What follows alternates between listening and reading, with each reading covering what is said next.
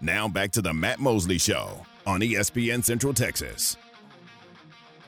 Oh, it is Matt Mosley, the Matt Mosley Show, rolling on a Tuesday afternoon. Travis Brown joining us from Aggie Land. He's with the Eagle, man, down there covering those Aggies.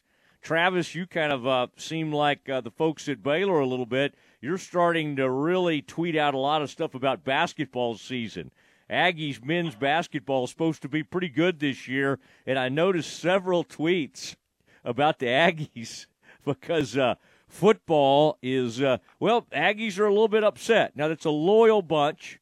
I mean, their next gathering of Aggies, they'll all show up, and they'll be there, and they'll support. But right now, the support seems to be waning just a bit. Travis, welcome back to the Mosley Show. Hey, always glad to be here. Yeah, we're happy to have you. The Rangers with a 2-0 lead over the hated Astros. I have to think you've been paying particularly close attention to that and perhaps even put your Rangers jersey on, which is like a Peagles jersey. I think you invested in some of the, what do they call those? Not the Color Rush jerseys, but like the City jerseys or something. City Connect jerseys, yeah. My Peagle was flying all week, that is for sure. Yeah, that sounds funny. I would.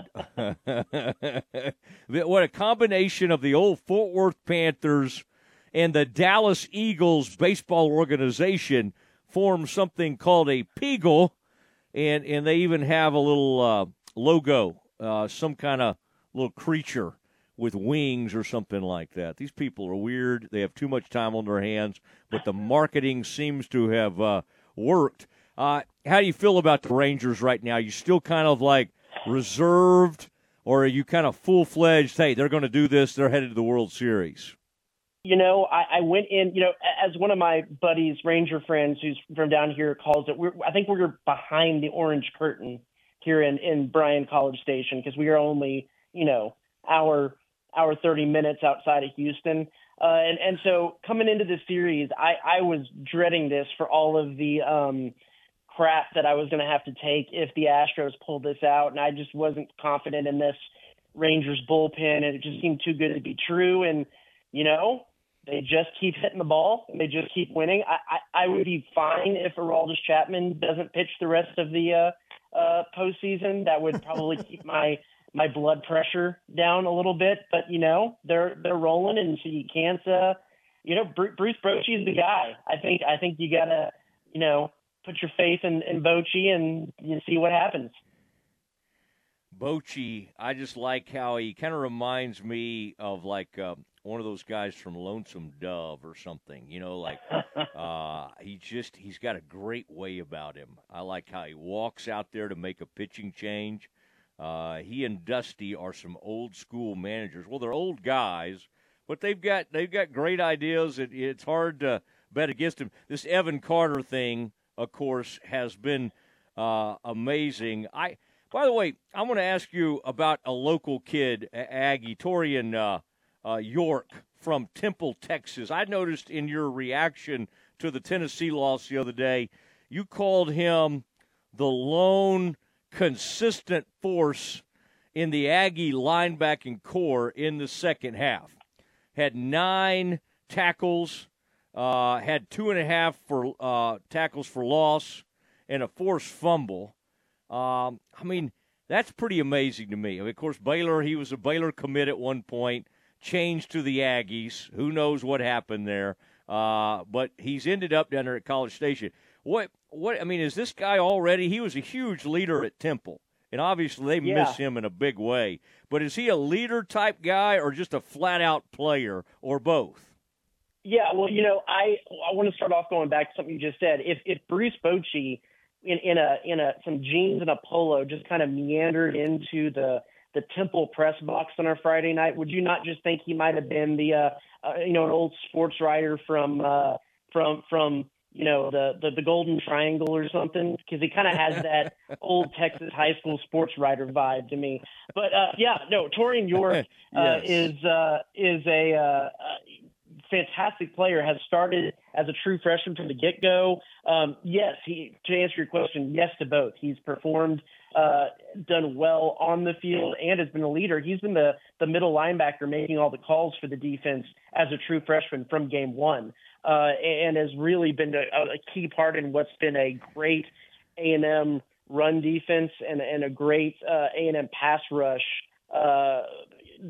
going through the season. He's had a lot of help with Edrin Cooper, who could be an all SEC type player next to him at linebacker as well. But Cooper went out hurt at the end of the first half, and York was the consistent guy out there for the whole second half and still did a really good job. He's been impressive both as a guy on the field and as a guy with that football intellect, being able to make the calls in his first college games of his career. I like when you brag on players from Central Texas. All right, we like to hear that. That's a good player, and we wish he was in green and gold.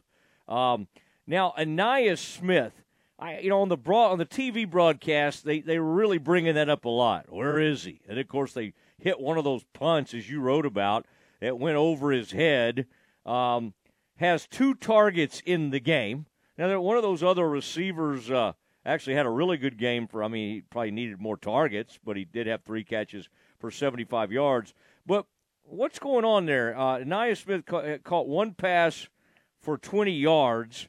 Is this just are they having trouble getting the ball to him? Are they not trying to utilize him enough? What's your general take there? Well, he was like the only guy that they could get the ball to in the Alabama game. And when they don't get me wrong, they had trouble on offense in that Alabama game throughout most of it, but the only guy that they could seem to get going was him. And so the question after that game was, okay, well, you have Evan Stewart too. You have all these great wide receivers, especially Evan Stewart. He only had a couple of targets. Why isn't he getting the ball more? And Jimbo Fisher said, well, yeah, we do need to get him the ball more. Well, this game, Evan Stewart has I think it was something like 13 or 14 targets and 5 or 6 catches for not a whole lot. And Ainias Smith has 2. And so, there's been some critique of Max Johnson in his ability to work through the progressions. I talked with old former A&M quarterback Nick Starkel earlier in the week, and he said it's not as much difficulty, making the read on the defense. What he sees with Max Johnson is he's wanting to hold on to that first read just a little bit too long, just let it try to develop a little bit too much, and then he gets himself into trouble. And that's compounded with an offensive line that's just been absolutely abysmal. I mean, you can put whatever blame was on Max Johnson's shoulders, but that offensive line has not given him any time or effort to do anything, and that's a big talking point going into the rest of the season is the offensive line. But yeah, it does seem like Max Johnson has a little bit of trouble working, giving himself enough time to work through the progressions. And if Ainias or Evan Stewart or whoever it is isn't the first or second read in that progression, he might not be getting it to him. But yeah, they need to find, Bobby Petrino's whole deal in his book he wrote was that his style of offense is quote unquote feed the studs. Well, they sure haven't really done a great job of feeding all of the studs they have. It's been pretty one-sided game by game. Feed the studs is boy. I bet when they named him coordinator, you jumped out there and got that book in a hurry, the Petrino book, to kind of read up a little bit. I'm not aware of this book. Is that, you think I can find that over at Half Price Books or something? You might. I haven't tried the Half Price Books. I actually haven't gotten to read all of it because I'm a big Kindle guy, and this is old school analog. And I just, if I'm reading a book and I'm going to fall asleep, which I inevitably do always when I read a book, that book is a lot, harder on your nose than a Kindle, which is smaller, but kind of falls on your chest. So this is really a matter of self-preservation for me is what it is. Travis Brown on the Matt Mosley Show, the Eagle. They're in College Station, Bryan College Station. Go over to this bookstore, by the way. Get off that Kindle and go over to Hyperbole Bookstore. That's one of the leading stories on your website right now over in South College Station. And the Millers, that's Kathy and Kalina. Kathy Miller and her daughter Kalina have opened up an independent bookstore. I want you, Travis, to go, and your wife, your lovely bride, to go support Hyperbole. That's a good name. Now, that's that's kind of a funny name for a bookstore. In fact, I would like a T-shirt from that place, if you wouldn't mind picking me up one. We'll work on that, yeah. My wife is actually, surprisingly, she has already driven me down there, but they were closed on Sunday. So we'll have to go on not a Sunday, which during football season is we'll see if that happens. This has you written all over it. They offer thrillers and romance fiction for adults and more. All right. I do like a nice book with like Fabio and his shirt unbuttoned on or whatever. That's my go-to genre right there. I dated a girl at Baylor, and her dad's name was Fabio. Now, they were from Columbia, so it was like a more appropriate Fabio than the one we think of the romance novels. But it was like, I just remember thinking, golly, could that be a deal breaker? Like having your girlfriend's dad named Fabio. That seemed like seemed like a lot to deal with. Now, I also, it might be a deal breaker if he's as ripped as old Fabio was. That might be a little intimidating. Fabio had the long hair, was ripped, looked maybe like someone that would have been a member of the 12th Man. You never want to see number 12. And on one of those punt coverages where Tennessee came ripping down the field the other day, I did see number 12 closing in, and then just again, I hate to single it out, but when you wear number 12 at A&M, it's kind of the problem is you get a lot of credit right when you make a play, but then he was one of the group that kind of whoever that was from Tennessee went racing down the field. That's a game you got to win when Tennessee looks that bad on. I mean, now they did run the ball, but that quarterback looked awful. As you documented, they had like 12 penalties for 1,000,000 yards. I mean, they looked like the Cowboys out there with all those penalties. And then they don't get out of there with a win because of some of what you're talking about. They Max throws a couple of interceptions. He's got no time. You got bad snaps. You know how you don't have a bad snap? You go stick your quarterback up under center if the guy can't snap it back there. But, of course, they don't work on that at all, so they don't know how to do that. He wouldn't know how to drop back if he was. So, that's a bad – it's hard to go into Tennessee and say that's a bad loss, but it felt like a bad loss, given how many times Tennessee tried to set the Aggies up. I mean, the last 2 weeks, that was the most beatable Alabama team that A&M probably has or maybe ever will face. And they certainly should have gone to Tennessee and won this game. In both instances, the offensive line has just absolutely fallen apart. I mean, I don't know if you're a big believer in the old Pro Football Focus grades, but A&M has the 5th worst offensive line in the country, according to Pro Football Focus. I didn't actually check this last week, but I did hear someone say that it's actually they went up from the worst offensive line by grade in the country last week. There was a guy who wasn't a starter. He was a guy they brought in who graded at a 0.0 out of 100 on. I didn't even know that was possible. So I mean, this is a historically bad offensive line. They're leading the country in the amount of hits that the quarterbacks have taken. And that's something that actually led the country in last year as well, too. It's no wonder that they haven't had a starting quarterback make it all the way through the season in like 3 years.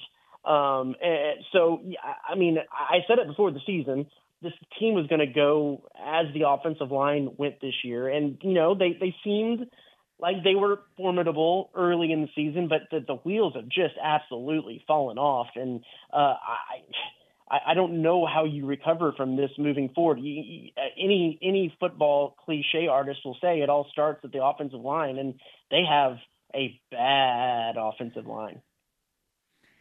Yeah, you've driven home that point. I feel bad for the guy who got a 0.0. I mean, you should get something for like putting your uniform on correctly. Like you can't just zero out. You know, you should get like putting your name on the SAT. Yeah, let's not bring up Darren Lewis. Or I've got several names that come to mind from Aggie land there. And I like this story. I got to dig in on this story. General Robert Neyland. First of all, let me ask you this: is that atmosphere? You've been to pretty much every place now in the SEC. Where does Tennessee rank as far as a game day home, atmosphere? Where would you put the Vols? You know, it's funny. The only two stadiums I haven't been to because of this crazy SEC schedule is Vanderbilt and Kentucky. So I don't think we have to worry about any of those beating out any of those. I still put a night game in Death Valley as the most raucous, crazy environment you'll ever be in. It is fun down there in the bayou when it's a night game and the Tigers are doing pretty good. But Tennessee is probably a pretty close second. There's kind of that. I think it's LSU is the clear number favorite on top, especially in a night game at LSU. And then there's kind of a second tier that's Tennessee, A&M when the Aggies are doing good, Georgia. Those three are pretty good. Alabama at times, but Alabama I've always kind of said is like that gets the same kind of rap, and it's the same as like the Cowboys fan base, where there's going to be a lot of people there and they're going to cheer, but they expect a week 4 game against the Aggies. That's not where they want to be. They want to be in the national championship game. They've been there so much that this is just kind of ho hum. Let's go through the motions. They're there. They pack the place, but it's not quite as rowdy as maybe those ones above. So Tennessee it's good, and they had that checkerboard thing going with the stands where you're in orange and white, and it was cool looking. So yeah, they're right up there at number 2, probably maybe even tied with LSU if it's an LSU day game. But man, there is nothing as crazy as a game in Baton Rouge at night. What's the best pregame spread you've encountered of all those SEC visits? Does anybody have some good low country type, or does like Ole Miss lean into some of that, comfort food? What are we looking at? No, like Ole Miss, they had like chicken fingers. The press box meal is that is kind of an art that has been lost a little bit. Every time we've gone to Alabama, it's been like some not so great fajitas, and you don't want to come from Central Texas to Alabama and get fajitas. No. They had some pulled pork. I'm going to get outside the SEC. I think, and I can't completely remember everything they had, but I remember some of the best spread was at Clemson. Clemson has a pretty good spread and like the best sweet tea you'll ever have. Yeah, that's low country. So you're gonna get like shrimp and grits and things like that. That makes sense. And Dabo, that's one thing. Dabo's slipping a little bit, but he still makes sure the media is taken care of. That's good to know. Well, that was a game, wasn't it? Clemson, didn't A&M almost knock off Clemson when they were like really, really good? I'm trying to think. Was it like 5 years ago? That was came down to a 2-point conversion at Kyle. I think was that Jimbo's second game, and then they went out to Clemson the next year, and it was that Isaiah Spiller got hurt early in the game, and it was kind of, if I remember right, it wasn't super close. But yeah, Clemson's a good one. The one that sticks out to me that had just a great spread, and I know you're going to laugh your head off, Texas Tech had good food when I went out there back in the day. Like, I think it was one of the few places that still was catered by like a local restaurant and not just one of the mass-produced, whatever. So I think the local restaurant factor, I can't remember what it was, but I remember Texas Tech being good. But the best spread of all is when you go to Jerry World for the Arkansas A&M game with the mac and cheese and the prime rib chop station. That's going to be the sad part about that game going back home and home is that you don't get Jerry's fixings in the press box. I get that about 8 or 9 times a season. I go in there and get the big give up is when they do like just a piece of grilled chicken. A lot of places will just kind of give you just a grizzled nothing piece of grilled chicken, and maybe just a little something on the side. And I think the green beans Auburn, are a give up. Yeah. Yeah, I want to say Auburn last year just had like a prepackaged sandwich in a to-go box kind of thing. Like that was the real give up. The art of the press box meal is something that has been long lost over the last 4 or 5 years. I feel like really since the pandemic. I think the pandemic is what caused the give up. There was one school that shall remain nameless a few years ago that told the media if they wanted to eat during one of the games, they could bring stuff into the press box with them. Well, I think high school games at Jerry World, you're not allowed to bring your own food in, but they sell you hot dogs in the press box. I didn't even know. Oh, high school games, you can get some concessions and just buy it. Okay, that's fine. Yeah, that's fine. Yeah. Well, I'm glad some press box food. I know our people are, but it's always interesting to take folks behind the curtain a little bit to these games. Temple had a pretty good spread. I went and covered a Temple Bryan game. Temple High School had a pretty good spread for a Friday night. Go a little syntax on you.